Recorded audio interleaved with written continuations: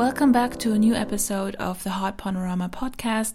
I'm your host Michelle, and today's topic are my worst pet peeves. Before I start with today's topic, please let me remind you that any mentions of brands, products, or services in this podcast are only included for discussion purposes and are not paid or sponsored. So today I'd like to talk about pet peeves, the little things that annoy you in everyday life that are annoying, and I thought, why not have a little rant right now? I think some of my worst pet peeves are related to public transportation. Not that I hate public transportation per se, but there are sometimes a few things that disturb me. For example, when you sit in a bus or in a tram and there's plenty of other space in the vehicle and still people squeeze in beside you and you kind of feel like you're trapped. And I don't really like that situation. And also when people want to get on the bus before letting others get off the bus first, and it's a whole chaos. And whenever I am on any sort of public transportation, it doesn't have to be a bus, but it could also be a train, I often think of little things that disturb me where I think this could be part of my pet peeve list.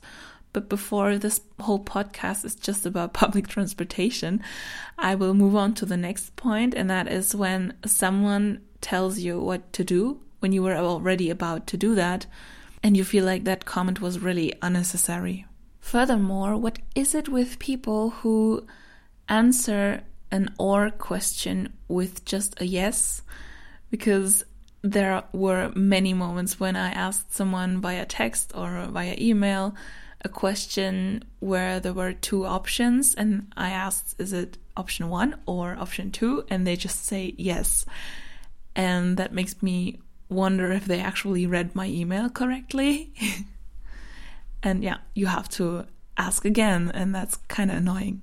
I think in general it's really irritating when you realize that people haven't read your texts or emails properly, because I've been in situations where people ask them questions that wouldn't have occurred had they read properly, and then I have to explain it again, and I have to figure out how polite or how passively aggressive I can be with that particular person.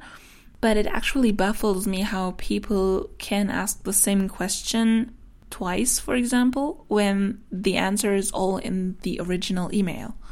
Speaking of emails, I wrote down one little pet peeve from work, because sometimes colleagues send me an email asking me to do something, but within the time they sent me that email, I wonder why they haven't done it by themselves, because that would have been much faster. And yeah, sometimes you wonder why people send you a task where they could have done it within 2 seconds. One more thing from work is also that when people ask you to do a favor and saying no is not really an option, but you just say yes to be polite and because it's your job. But I wonder if they're actually aware of the question that they actually ask, because they ask, can you do me a favor? And I can't really say no, so it's not really a favor, but it's just my job. One last pet peeve that I'm listing today is that when I can't find a parking lot close to my apartment and I have to park my car very far away from the apartment, and when I come back to the apartment, then I see a free parking lot right in front of it, and that's really stressing me out sometimes, because then I wonder, should I go back and park the car here? But then again, if I get back here, maybe it's taken again. So this is kind of a dilemma situation. These are just a few things on my pet peeve list, but there are surely several situations where I think, no, not this again. But I can't really list them all, because it's all rather in the situation where I think that, and a few minutes later I just forget about them. And that actually shows that they're just little things that annoy me throughout the day, but are not really existential crises. And that's why, despite all the stuff I ranted about, I'd like to remind you that you can decide how you react to a situation. I don't want to end this episode on a bad thought, so all the little things that annoy you are just part of your life, and maybe help you appreciate all the little things that are good.